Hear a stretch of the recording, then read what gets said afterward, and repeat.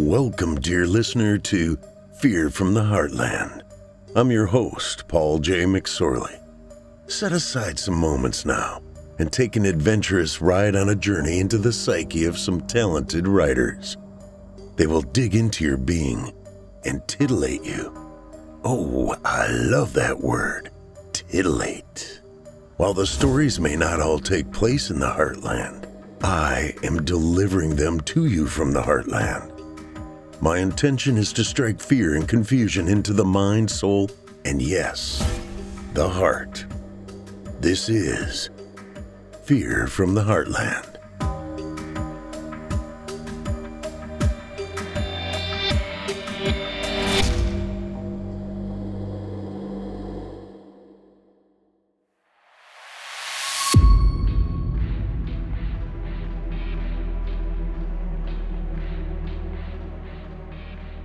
Hello, Heartlanders, and welcome to Season 4, Episode 21 of Fear from the Heartland. I'm your host, Paul J. McSorley. Hey, Heartlanders, you guys patrons yet? Visit simplyscarypodcast.com and click Patrons in the upper menu to join the club. You'll get ad-free versions of this and all our other podcasts, including hundreds of standalone releases from our audio archives dating back to 2012. It's a great way to show your support, and you get a whole lot for it. Hey, what does the Loch Ness Monster eat? Fish and chips? What would you call a vampire on sale? A discount Dracula? Okay, what do you call a wizard who walks everywhere on bare feet, has poor bone density, and really bad breath? A super calloused, fragile mystic hexed by halitosis. So, what's on store tonight? I would guess multiple stories having to do with the Loch Ness Monster, a vampire, and a wizard king. Let's get after it. In tonight's tale, another visit with Solomon White, the paranormal investigator, as he travels the countryside inquiring on the mystery of the Loch Ness Monster, a possible vampire, and the whereabouts of Arthur Pendragon. And now for your indulgence, The Serpent in the Loch, The Infant Vampire, Aftermath, The Sleeping Savior. Excerpts from The Tainted Isle by Dan Weatherer.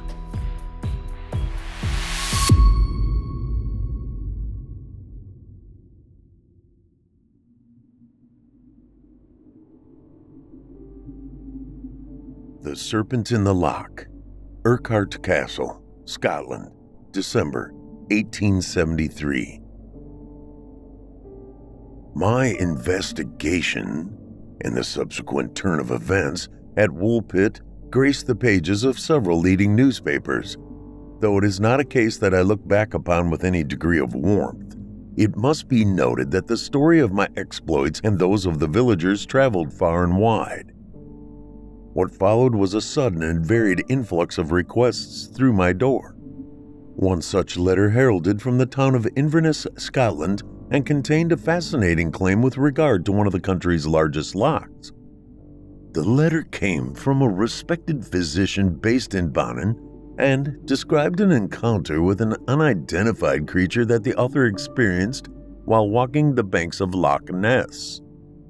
Dear Mr. White, please forgive my unannounced correspondence, but having seen coverage of your recent endeavors, I trust that you may be the only person who might accept the following tale as fact rather than the ramblings of a madman.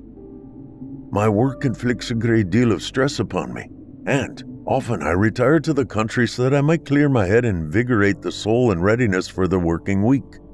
It was on one such excursion to the banks of Loch Ness that I encountered a creature not only unfamiliar to these waters, but unfamiliar to these times. I was walking alone, enjoying the tranquil beauty that only experiencing the loch by dawn can afford, when I heard an almighty churning of water, similar to what one might hear with the passing of a large boat. Expecting to observe as much, for often such vessels trawl the loch in search of fish, I turned to look out across the water. It was then that I saw the serpent. At first, I thought that a rowboat had upturned, and my immediate response was to run to the water's edge, only to then observe the object in the water suddenly changing direction and heading off at speed away from my position. I watched as it wriggled and turned in the water, changing direction several times before submerging beneath the waves. I waited by the shore for several minutes, but of the creature, I saw no further sign. There has been a tale of a creature dwelling within the loch for as far back as I can remember. However, as a respected practitioner of medicine, it would not do for me to speak of my encounter. I have spoken to no one of this matter, save for yourself. I trust that a man of your standing and expertise would be reluctant to cast aside this letter as a hoax, and implore you to visit the loch in the hope that you might report a similar experience to mine. Yours faithfully, Dr. D. Mackenzie. Intrigued by the doctor's tale, I readied my things and hastily arranged travel to the north. Scotland welcomed me with all of her glory, or so it felt as I crossed the border, entering her lands for the first time. While England is resplendent, with her blooming meadows and rolling hills, Scotland is her rugged yet no less beautiful cousin. Hers is a terrain of jagged rock, winding roads, desolate moors, and a blanket of thistle. Green and purple are her tones, and aside from the flies that nipped and buzzed about my head, this was a journey that, despite taking many days to complete, was one of continuous pleasant surprise. I met the doctor at the ruins of Urquhart Castle, which, although a crumbling wreck, stood as a bold reminder of Scotland's rich and bloodied history. The ruins stand high on the banks of Loch Ness, and it was from here that we would launch our investigation come dawn. Dr. Mackenzie was a curious sort, furtive and elusive. I struggled to imagine him as a trusted giver of care, not for any concern in regard to his competence or intellect, both of which I doubted little, but more for his manner, which at times led me to feel most confounded. I assumed he might have been uncomfortable to be this near the loch, given his previous experience by the water. Yet, I felt a degree of disdain towards me, as though he were reluctant to be in my presence in case one of his patients should ever get wind of his association with me. Still, the doctor never said as much, nor did I ask outright. I listened as he described his encounter with the creature again, allowing him time to offer his theories, which he afforded me after considering mine. The air of unease would remain between us for the duration of the investigation. We slept in makeshift tents hastily erected in the remains of the tower house. Though they gave us little in the way of protection from the elements, the howling gale which had whipped up with the fall of dusk faded, allowing the gentle lapping of the water upon the shoreline to usher in a sound sleep. The next morning I woke early so that I might observe the sun as it crept above the horizon. After a short breakfast of bread, milk, and cold meats, the doctor led me down to the shore, where we walked the edge of the loch for a mile or two. Several times did he stop and point towards a bank of mud, stating that no creature known to him set aside such amounts of soil in such a way, arguing that these were places the creature had chosen to rest on the land. When questioned as to why he thought the animal would displace the earth in such a way, he countered that the mud, sodden as it was, might provide a cool place upon which to rest, and might also afford the creature a way of keeping moist away from the water. I asked him whether he was aware of any other sightings. He spoke hurriedly of a few fishermen who, having fished these waters for generations, often told stories of a snake-like beast swimming in the loch. He went on to explain that at first he had believed the tales to have been concocted as a means of keeping away fishermen from other villages. Certainly the stories did have this effect. By all accounts, only 3 boats fished the entire 23-mile length of the loch. When asked if the fishing was good, he told me that although it was possible to catch Atlantic salmon, Arctic char, and pike, all species known to grow to large weights, such catches were rare and only small examples were caught. This, he argued, was largely down to the creature that he had glimpsed, Such a large animal would require a substantial amount of food were it to thrive. It was these larger fish that the beast preyed upon. Though I could not argue against his logic, I found it hard to believe that a creature as large as the doctor had described could remain hidden from sight for so long and survive only on pike and char. True, the loch was vast. It was deemed the largest collection of inland water on the isle, and likely offered plenty of places in which a creature might hide. Still, I doubted the doctor's theory until he showed me into the woods, that is. I had chosen to rest by the shore. The morning's walk had been arduous, and I was hungering for lunch. A moment to sit and gather my strength while I absorbed the thoughts of the doctor seemed appealing. I sat on a large upturned piece of driftwood and glanced out across the water, wondering at what secrets it held beneath its surface. "Mr. White, come quickly! This you must see!" The call came from the woods behind me. I stood and turned to find the doctor gesturing for me to follow. "This is what I meant earlier. Come quickly!" I picked my way across an array of rocks and assorted piles of driftwood to meet him on the forest's edge. "Come!" he beckoned, before disappearing amid the tangle of trees. I followed and found him standing at the brink of a sizable mud clearing similar to one we had observed further along the shoreline. Lying in the center of the mound was the remains of the largest fish head I had ever seen. It had been nearly severed in half. "Pike," offered the doctor, answering the question he knew I was about to ask. "A big one, too. See how neatly it's clipped from the body?" The pike head was as large as that of an infant. Its eyes stared pitifully towards the sky. "There's no fish in there that can do this," began Dr. Mackenzie. "Pike is the largest, most aggressive fish in these waters." He fixed me with an accusing look.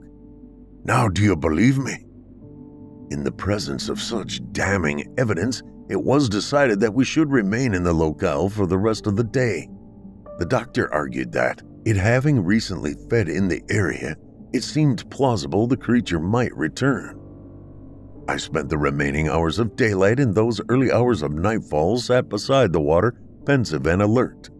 Not once did the surface of the waters break, nor did we hear any sign of movement below. The loch remained unnaturally still, as though deliberately taunting our vigil. Weary and despondent, we pitched tents and made our camp. I recounted several stories of my work to the doctor to pass the time until the hour came to retire to our beds. The morning brought with it a chill to which I was most unaccustomed. The fields of green and purple which surrounded the loch were, on our waking, coated with frost. The forest stood tall and still, the icy winds of the north unable to stir their frozen branches.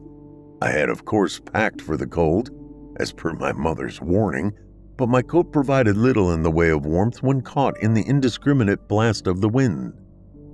The doctor, noting my discomfort, offered a dram of whiskey, saying that a stiff drink was the best defense against the unrelenting cold. Though steeped in unquestionable beauty, the Highlands were indeed an inhospitable place. My attention was drawn to the loch, which, despite all logic, appeared to be steaming.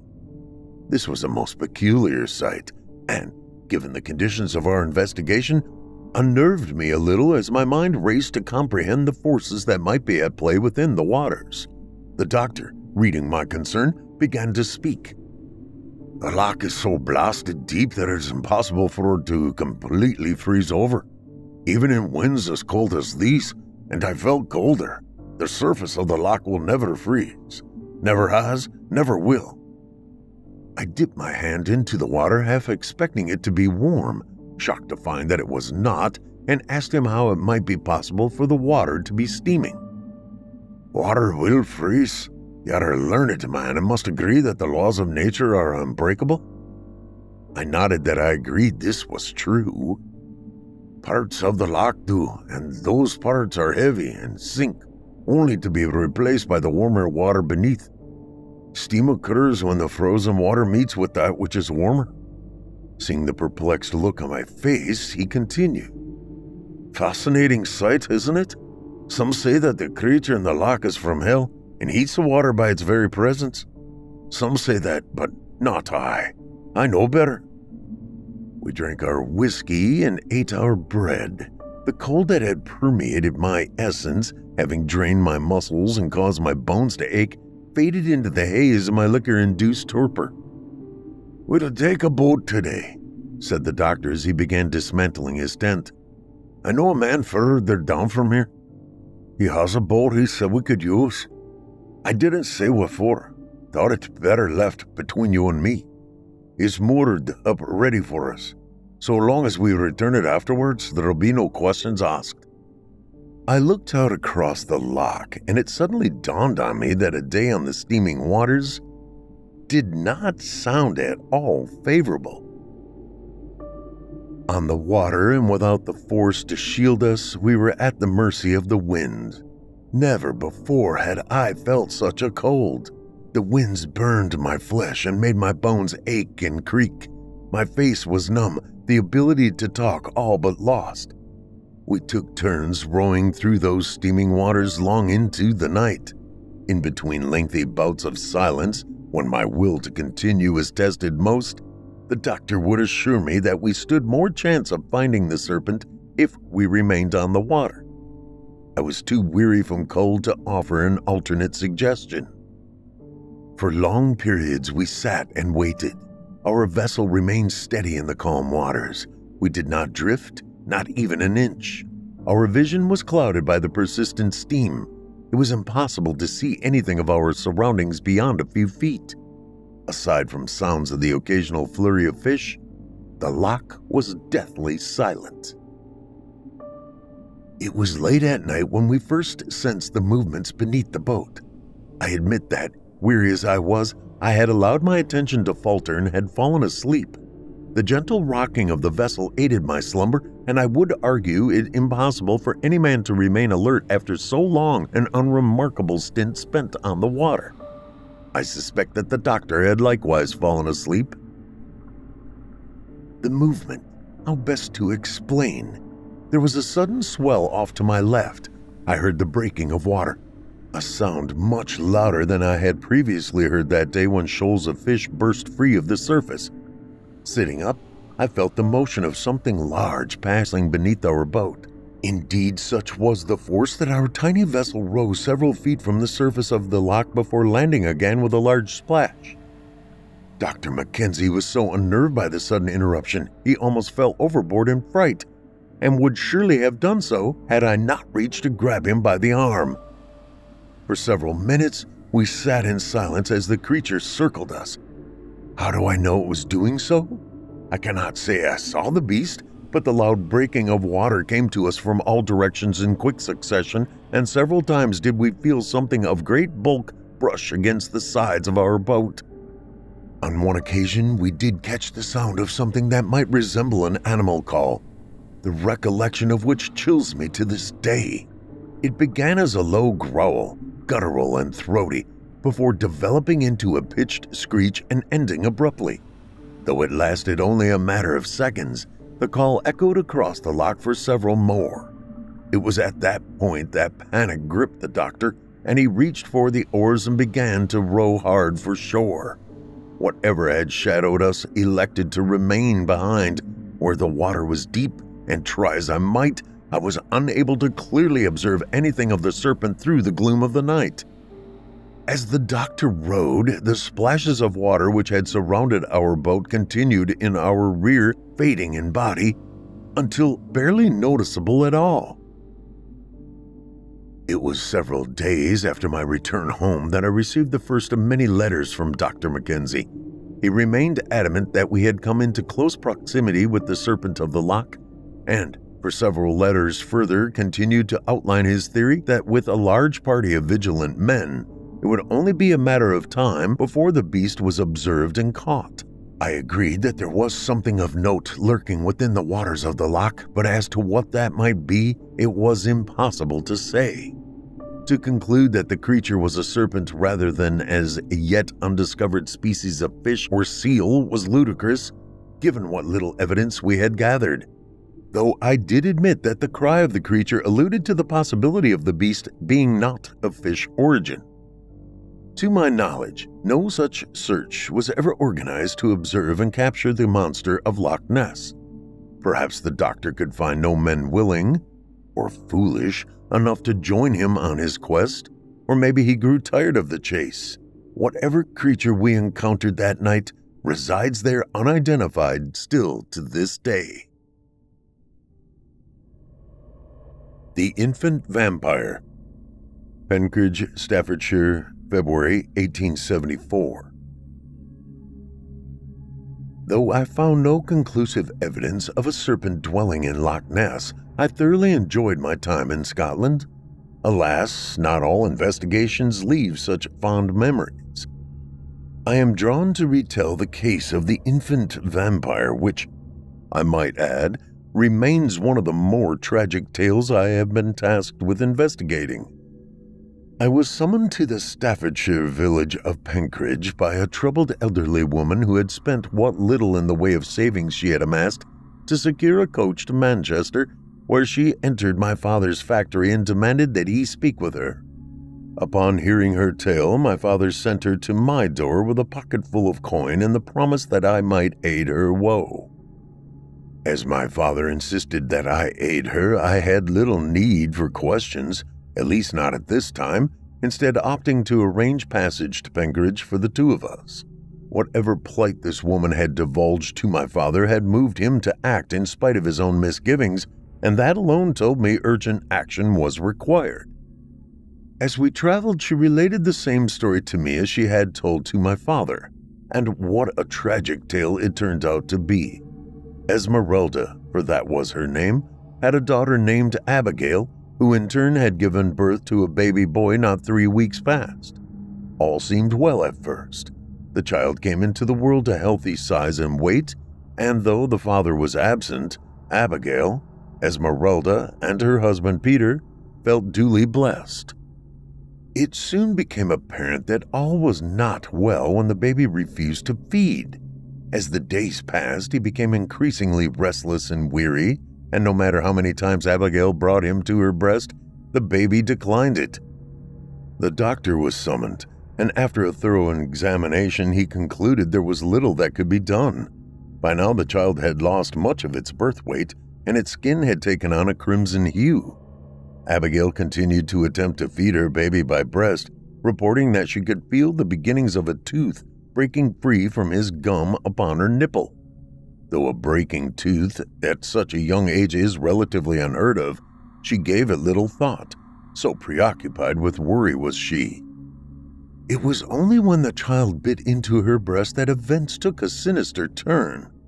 The child latched onto the open wound with such fervor that, pained though Abigail was, she could not free him from her. The child, it seemed, fed upon her blood. And he continued to do so. Each time she presented her breast to the child, he would forego his mother's milk, opting instead to open a fresh wound and suckle on his mother's blood. The baby began to thrive, though the crimson shade of his skin continued to darken. Word about the child's unusual feeding habit soon spread among the community, and the family began to find themselves subjected to scorn and speculation. Some had called Abigail a witch and had turned to the magistrate in the hope that he might act accordingly. Others had stoned the house and daubed it with satanic symbols. Fearful of the growing resentment in the village and curious as to the child's feeding, Abigail had turned to her mother for help. She did not wish to lose the child to the wrath of the village, nor did she wish to hang at the whim of the magistrate. With no explanation as to why her son preferred to feed on her blood, she had no case to present to either. Fearing that it was only a matter of time before someone in the village attacked either her or her child, she tasked her mother with finding aid. Thus, having heard of my exploits in Woolpit, Esmeralda took what little money the family had set aside and traveled north in order to ask for my help. A child and a mother in need is a plea which no man can easily ignore, and I understood why my father had sent her to my door with coin from his own pocket. He was, after all, a father too. Penkridge is a thriving market town situated in southern Staffordshire. On our arrival, the hustle that market day entailed seemed to lull as the carriage containing Esmeralda and me entered the town square. A hush fell upon the crowd of shoppers, and slowly they parted to let our carriage pass through. It was immediately clear that those gathered were fearful of Esmeralda. I surmised, afraid of the unknown affliction that had cursed her offspring rather than the woman herself, and angry that the presence of her family might blight their community. The tension as we passed among their number was palpable.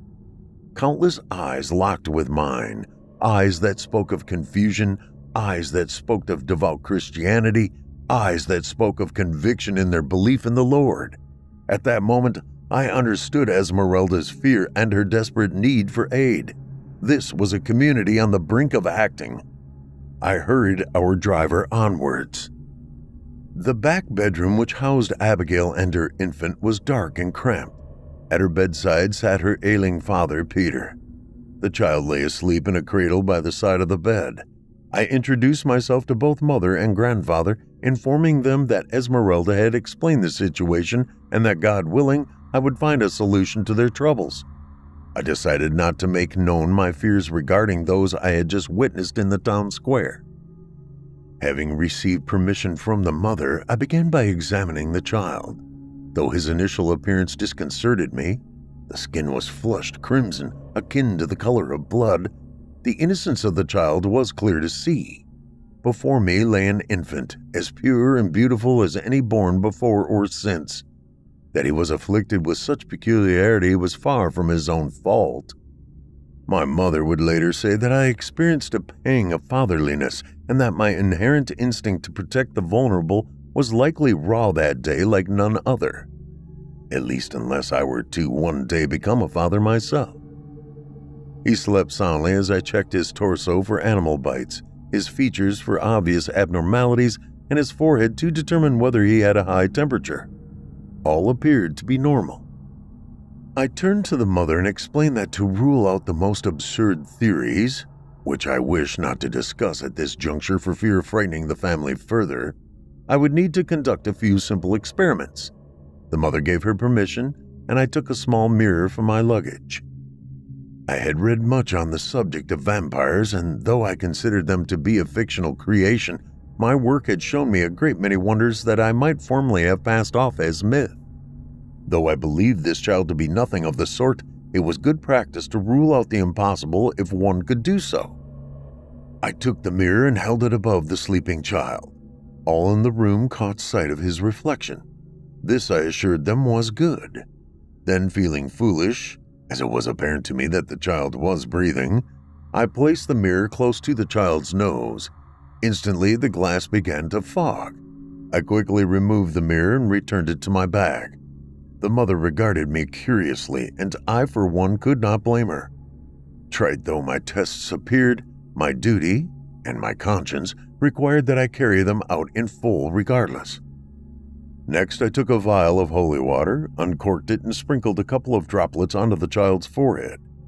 He stirred slightly and emitted a brief cry, but did not burst into flames or collapse as a pile of ash. Satisfied, I explained to the mother that my experiments indicated that her child was not, at least by traditional standards, a vampire. Addressing these unspoken fear lightened the room somewhat, the grandfather remarking that now they could take my findings to the community, so long as they could quote the words of the esteemed investigator Solomon White. I assured him I would see to it that the village heard my findings directly from me. I asked that I might speak with Abigail alone, for the issue of the child's parentage was one that needed addressing and could yield much in the way of clues as to why the infant was required to feed on human blood. Dutifully, Esmeralda and Peter obliged. I asked her the name of the child.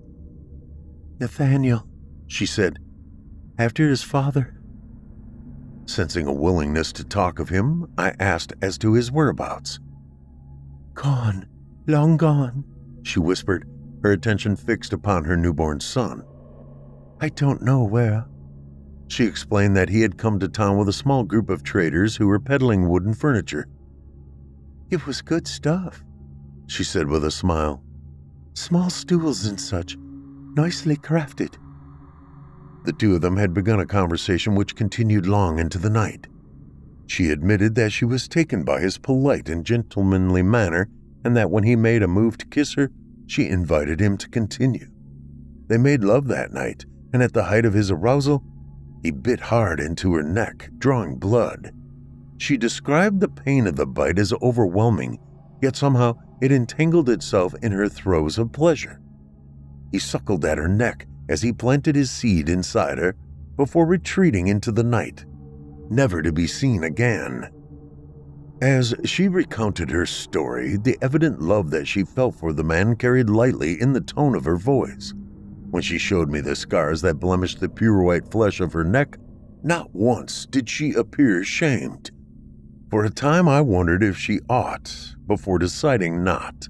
This was an experience which, although fleeting, had brought her the greatest gift of all, a child of her own. The circumstance of its conception was, of course, unusual, at least in the eyes of you and me, but to Abigail, that was likely the most memorable and sacred night of her young life. Who was I to judge her?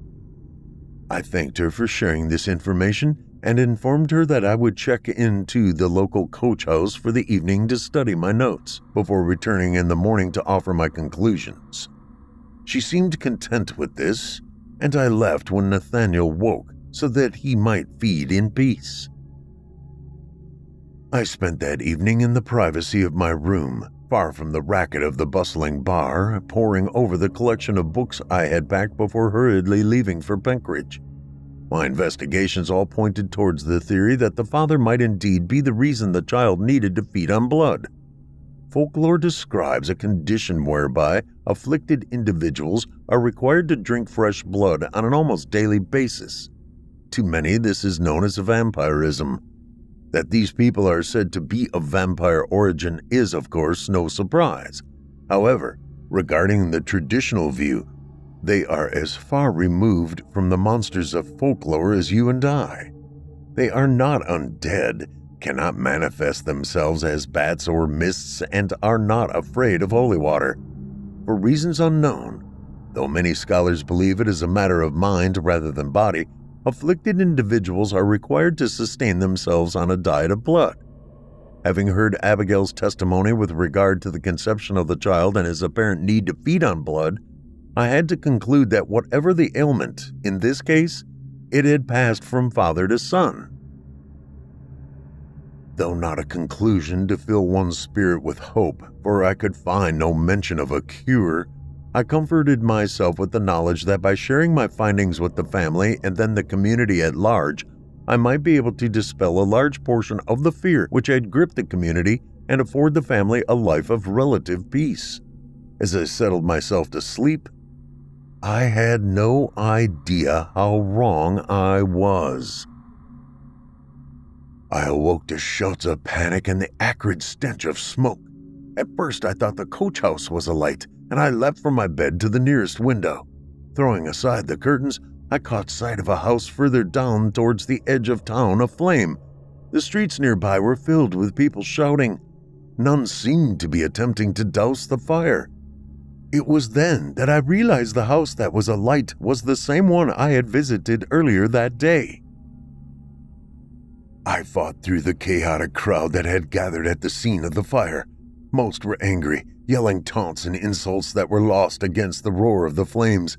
Some directed their hate towards a small group huddled at the side of the road opposite the burning building. Abigail and her mother and father sat with their backs to the crowd, huddled in a circle. I pushed through the rabble and reached for them, placing my hand on Peter's shoulder. Startled, he whirled upon me, eyes red with fury, tears staining his cheeks. Recognizing me and sensing no threat, he turned back towards the bundle of cloth which he and his family sat around. The townsfolk continued to shout and jeer. Choking on the stifling smoke, I leaned in closer to see what lay in the pile of tattered cloth, only to draw back in horror when I realized it was the body of baby Nathaniel. A tiny wooden stake pierced his chest. I fell to my knees, overcome with remorse, furious with the mob for opting to murder. As the four of us wept together, the remains of their home continued to burn. I elected to remain in the town for the funeral. Few outside of the family attended. The community had been gripped by a sense of silent brooding since the events of that fateful night. It was not only the family who wished to see the infant interred in the ground, the townsfolk too wanted to confine their darkest hour to history. Burying the child would more easily allow them to forget their deeds. The priest refused to let Nathaniel be buried in the usual grounds of the cemetery, insisting that it was not for reason of superstition or folklore. He stated to me several times that he did not believe the child to be a vampire or an advocate of Satan, but one of doctrine. Nathaniel, it transpired, had not been baptized. Therefore, the only plot he could occupy must fall within the north side of the cemetery. The family could not afford a headstone, having spent their savings on the journey to request my aid. I purchased one on their behalf. Again, I ran into opposition from the church. They would not allow us to add the name of the child to the stone. The body of Nathaniel lies in Penkridge Cemetery. It is marked with a headstone bearing a skull and crossbones. I visit it every year to commemorate the anniversary of his burial. Aftermath. The loss of the child affected me profoundly. Even now, all these years later, the feelings of woe weigh heavily upon me. Grief brings with it wounds that will not heal. The same pain, the same crushing sorrow is felt now as was then.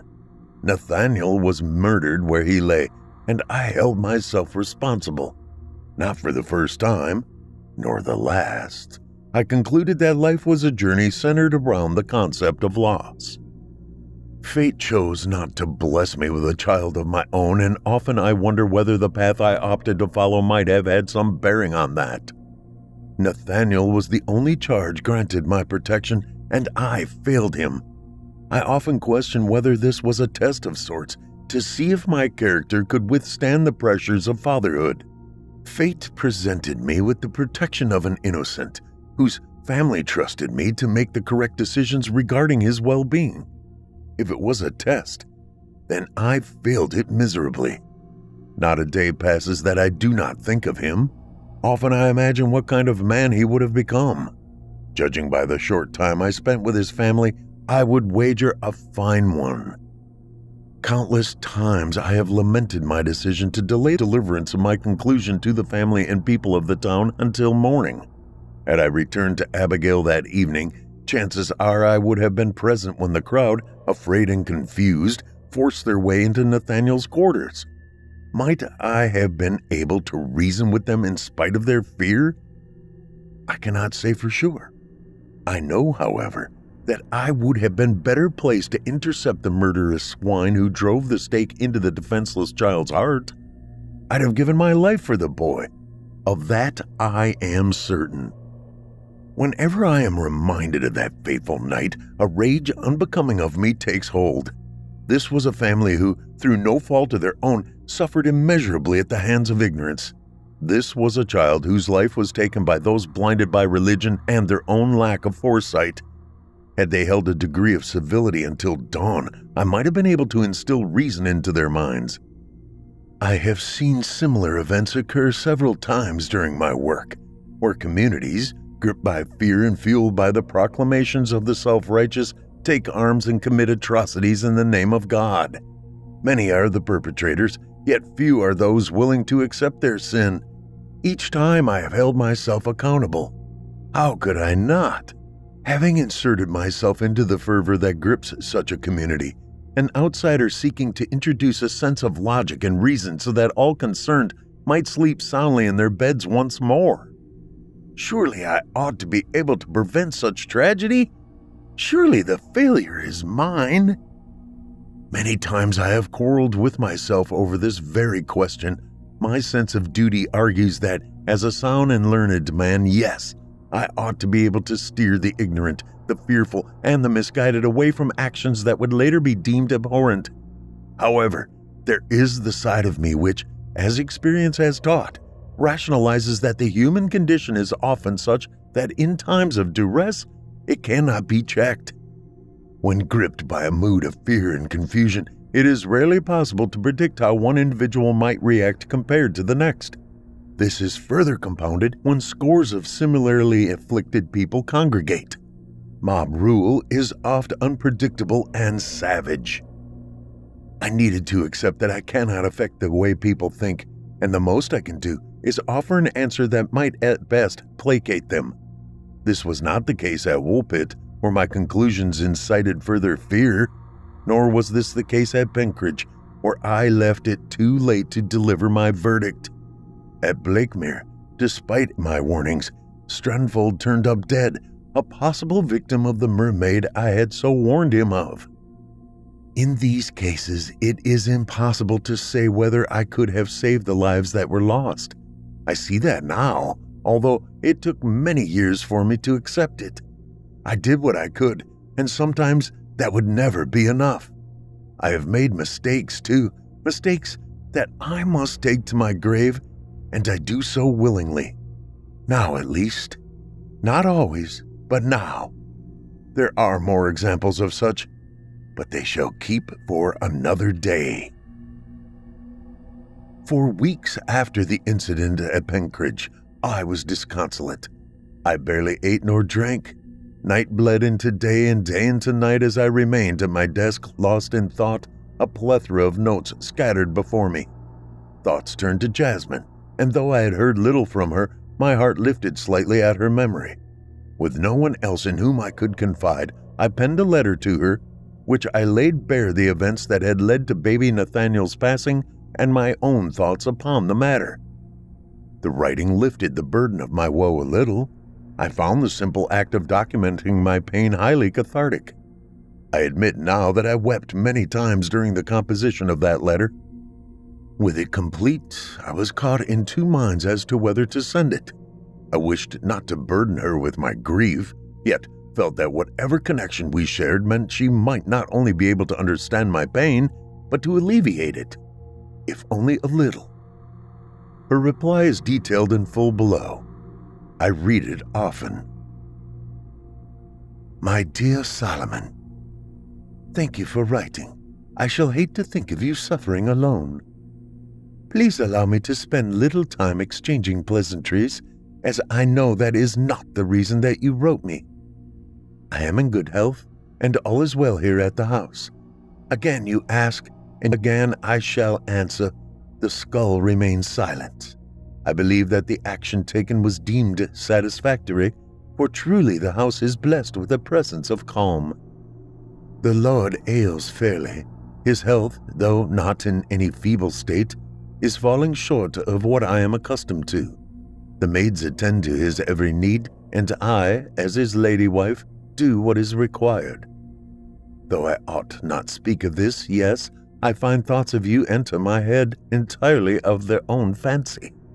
I am sure you understand the reason why I chose not to dwell upon these, for my place is here. Now to matters concerning you. I am heartbroken to hear the fate of poor Nathaniel, but promise me this, you must accept no fault as your own. You are a man of kind heart, wishing only to help those in need. How are you to foresee the actions that would unfold that night? It is inhuman. To anticipate such deeds is to turn one's back upon humanity itself, and I know that is not in your character to do. You must not punish yourself for the evil deeds of others. Many times your work, should you choose to persevere, shall place you into situations where fear, anger, and hate abound. Stay true to your heart, for yours carries the wish to help, to alleviate such feelings, and to explain the cause behind the chaos. Many people have benefited from your intervention already, and more shall do so. Stay the path, for it is yours to tread. Sincerely, Jasmine. The Sleeping Savior. Choosing to ignore the request that lay piled on my desk, I turned instead to my collection of books detailing Britain's folklore for my next investigation. Distraction was required, for the events of Penkridge haunted me still. I was in no mindset to task myself with a study where the choices I made might involve unseen misery and consequence for those the case concerned. Instead, I opted to try to uncover the truth behind one of our Isle's favorite sons, Arthur Pendragon. There is much debate as to whether the legendary king did, in fact, exist at all. Though there are countless tales telling of his exploits, many are contradictory, and it is commonly believed that Arthur was nothing more than a fictional creation. Whether King Arthur reigned over Britain during the 5th and 6th centuries AD or not, his legacy remains, and his heroic exploits provide the foundations for an array of stories that, despite their questionable origin, have been spoken of for generations. My interest in Arthur's legend concerns his final resting place, for which 3 possibilities are most commonly talked about. These are Glastonbury Tor, Alderley Edge, and Cadbury Castle. It was my intention to explore all 3 locations in hope that I might uncover the truth behind our country's greatest monarch, once and for all. Alderley Edge, Cheshire, July 1874. Of the 3 possible burial grounds, Alderley Edge lay closest to Manchester. It is a tiny hamlet not 15 miles from my home. Common sense dictated that I explore the nearby caves associated with Arthurian legend first, before embarking south to Somerset, once I had ruled out Alderley Edge as Arthur's final resting place. You may ask why such a desolate and secluded maze of caverns might be associated with the legend of Arthur. Were it not for the existence of a spring, the water of which trickles out from the rocks beneath the visage of an elderly man that some deemed to be an impression of Merlin, the fabled wizard of Arthur's court, there would be scant reason to suspect that Arthur had ever visited the area. The village is surrounded by thick forest, untold numbers of caverns and craggy rock formations, all of which add further character to the assorted tales of Arthur that the area claims as its own. A farmhand showed me into the forest, talking excitedly of the miscellaneous sprites and boggarts that were said to call her home. I listened with only a passing interest, as many of the tales recounted were slight alterations of ones I had heard many times over. Still, it would not have been polite to dampen his enthusiasm, and I played the part of the active listener. After an hour or so, we emerged into a clearing where before us stood a towering wall of rock. A faint trickle of water could be heard above the ambience of the forest, though I was forced to examine the rocks carefully to be able to ascertain where the sound came from, so weak was the flow. Having located the source of the spring, I traced the water until I spied what many had claimed to be the carving of Merlin's face. In such a light as the summer day afforded, I agree that at a particular angle, and when it was cast in particular shadow, one might interpret the shape of the rock to resemble that of a face. To my eyes, I saw the resemblance as a mere trick of the light and the rock formation, as nothing more than a natural occurrence. There had been mention of an inscription located beneath the carving in several of my books. Of this, I found no sign. My guide thought otherwise, and when I asked as to just how he imagined someone might be able to carve the image of an elderly gentleman halfway up what I accounted to be a sheer rock face, he merely replied that the carver had climbed. I chose not to argue with his logic.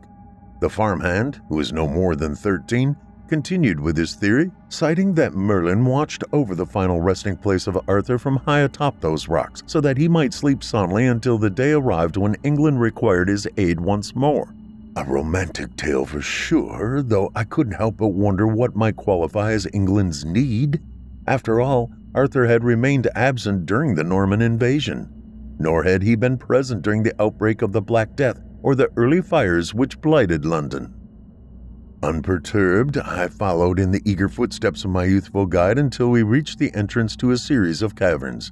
This, he proclaimed, was the final resting place of not only Arthur, but his company of knights. According to him, they lay undiscovered in the deeper reaches of the caverns.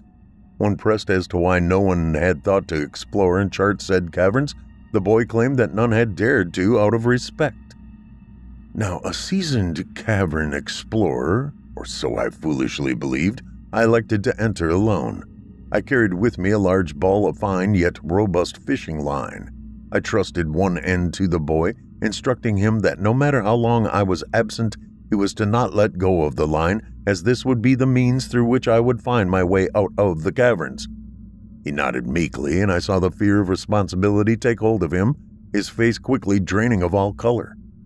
With the fate of a quick retreat resting solely in the hands of the young boy, I withdrew my pocket tinderbox and entered the mouth of the cave.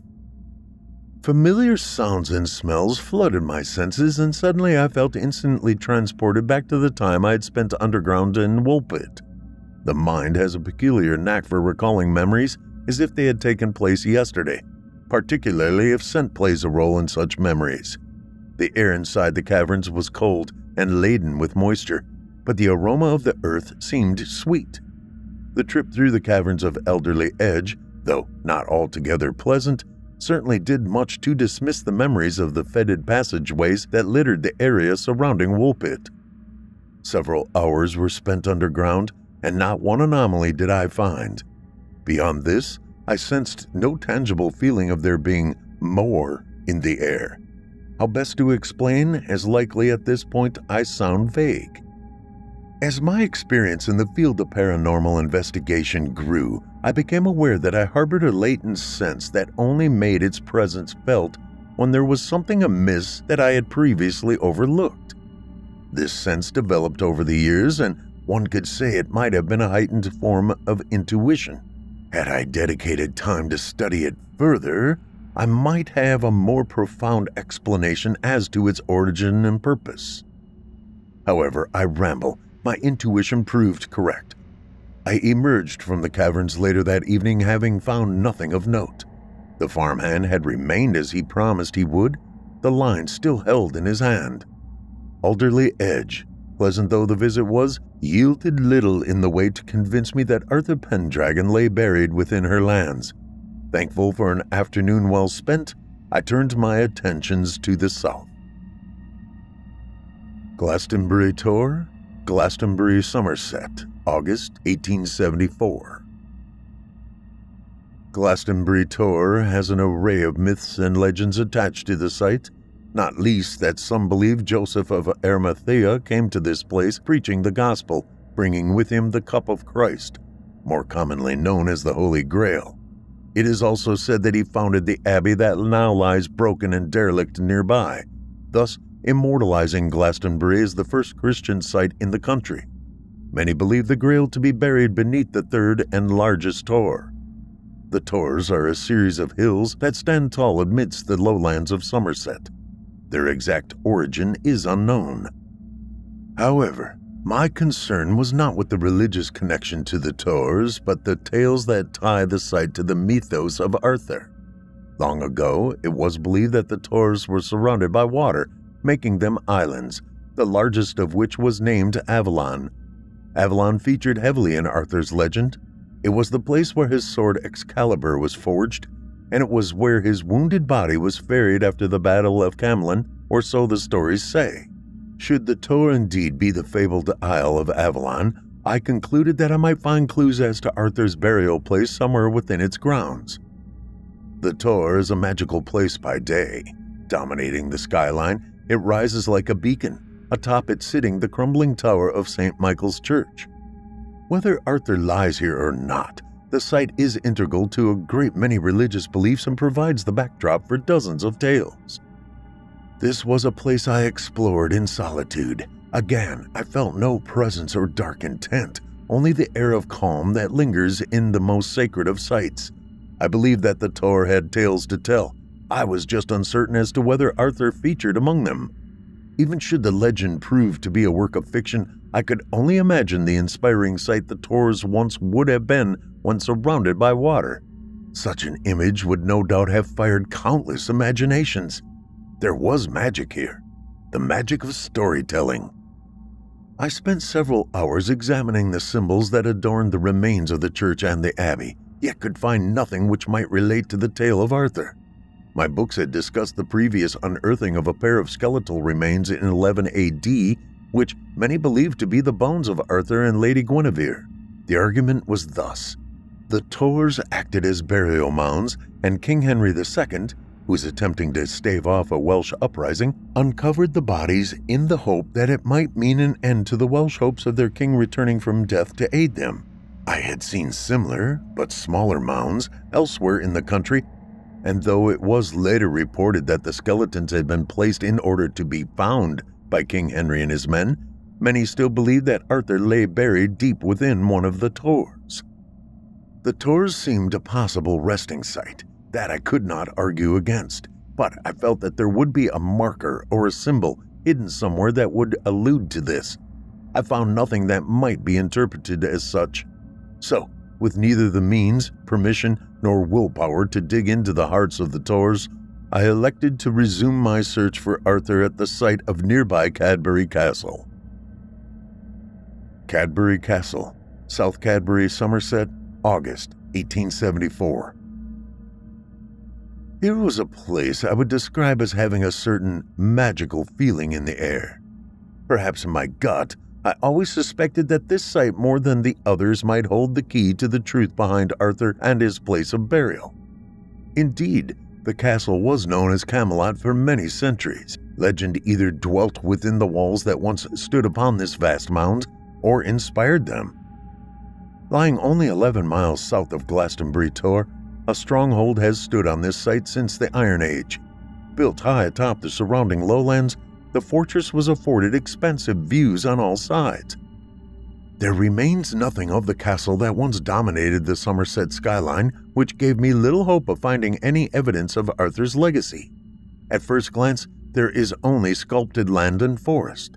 No stone or mortar survives this place and has not for many centuries. Still, by reading the lie of the land, one can easily imagine how the structure once stood. I walked the folds of earth that surrounded the base of the hill. I walked the ramparts, and I walked the forests. I walked them with diligence. There was the feeling that something lay hidden here. Again, I cannot describe it other than to say I knew that there was more to this site than met the eye. This was a place of great significance. Day melted into night, but still I walked until, quite by accident, the heel of my boot caught on something metallic and unseen. I shall not say where, and you shall understand why in due course. I searched the grass at my feet, pulling great tufts free from the earth until the glint of metal caught in moonlight drew my attention. I dug with my fingers, gradually uncovering a small iron ring. Grasping the ring with my thumb and forefinger, I pulled, not with any degree of force, for I hardly expected anything to occur. I saw the ring and instinct said pull, and to my surprise, the earth before me lifted with ease. The trapdoor appeared to be made of stone, yet I had lifted it with but one finger. The mud and soil upon it remained unspoiled, and for a moment I sat, toying with the weight of the thing which, and I cannot for the life of me begin to explain it, appeared to be nothing at all. Below was a stone staircase which descended into darkness. I set the trapdoor aside, removed my hydrogen lighter from my pocket, and followed the steps down into the bowels of the earth. I counted 33 steps before I reached level ground. Before me lay a stone-cut arched chamber which curved gently to my left before disappearing out of sight. Periodically, lanterns hung from the walls, their flames burning blue. I returned my lighter to my pocket, for the torches provided ample light. I passed close by the first and felt no lick of heat from the flame. I moved my hand over it and felt nothing. How they burnt I cannot say. It was evident to me that this was a place in which few had ever trodden. I continued along the length of the passageway for several minutes. As I traveled deeper, the curve of the tunnel seemed to tighten, as though I were walking in an ever-decreasing circle. The features of the passage never altered. Eventually, I emerged into an antechamber where a pair of gilded doors blocked my way. Inscribed upon them were numerous symbols and designs, some of which were instantly familiar. I had seen similar designs in many texts. My pulse quickened as I pushed them open and stumbled into an ornate throne room. The room featured walls that were impossibly high, for where I saw a ceiling, there ought to have been the clear Somerset night sky. The walls were lined with tapestries that told tales of legendary battles, each involving the Night King and his sword of legend. There were 3 thrones set at the far ends of the hall. The one to the left held the slumped skeletal remains of the man I took to be king. Such was the size of the crown fastened upon his head and the ornate design of the sword which lay upon his knees. To his right sat another, wearing a slight yet elegant tiara and a flowing gown of golden thread. Between them sat a 3rd throne. The occupant of this was a child, probably no more than the age of 5 or 6 upon death. Fastened on the skull was a small tiara. Leaving that place, I felt a fresh sense of vigor. I had discovered the final resting place of King Arthur and his queen. Not only had I found proof that the king of legend had in fact existed, but I had also found evidence of his lineage that the tales had previously ignored. Arthur had sired a daughter. Recalling this story now, I am torn as to whether to divulge the exact location of Arthur's tomb. I know that none have visited since, for I doubt that anyone could keep such a discovery as much of a secret as I. Discovering that myth is actually fact returned to me the sense of adventure I had previously lost as a result of recent experiences. I realized that not all of my investigations would end in tragedy and that I might, in fact, better the lives of many through my work. I have kept the discovery of Arthur's resting place to myself for decades. This was selfish of me, I know, yet every time I wavered in my self-belief, every time I questioned my work's worth, I would think back to the summer's nights spent at Cadbury Castle and smile. I kept my fine secrets so that I might draw strength from the memory when doubt threatened most. Finding Arthur and his family was my private achievement, proof that there is magic and more in the world. Needing this no longer, I shall share the location of the trapdoor which leads to King Arthur's tomb. Southeastern ramparts, outer reach. 2 trees grow alone together, almost entirely parallel to one another. The trapdoor lies between them. Dig for the ring. Be respectful upon gracing the king and his family with your presence.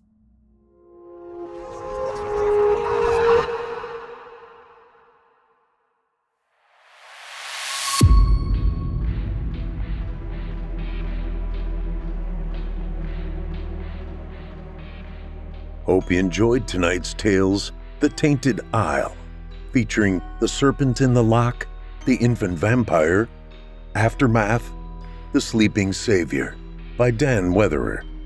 Award-winning author Dan Weatherer was first published by Haunted Magazine in spring 2013.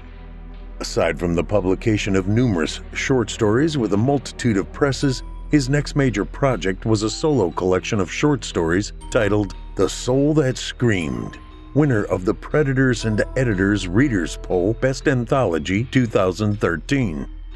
An accomplished playwright, Dan was the winner of the 2017 Soundwork UK Play Competition, a finalist in the Blackshaw Showcase Award 2016, and a 2-time finalist of the Congleton Players One Act Festival 2016. Dan has had several of his plays appear at festivals and fringe events. The Dead Stage, a book detailing Dan's experiences as a novice playwright, was published courtesy of Crystal Lake Publishing in October 2018. In 2019, Dan was nominated for a Local Heroes Award, the Sentinel, for his continued promotion of literacy and mental health issues in the city of Stoke-on-Trent. In 2020, Dan became a contributor for Creepypasta Stories and Chilling Tales for Dark Nights. 2020 also saw the release of his novella, Cheslin Meyer, Domain Publishing. Check out Dan's website at www.danweatherer.co.uk. That's DANWEATHERER.co.uk.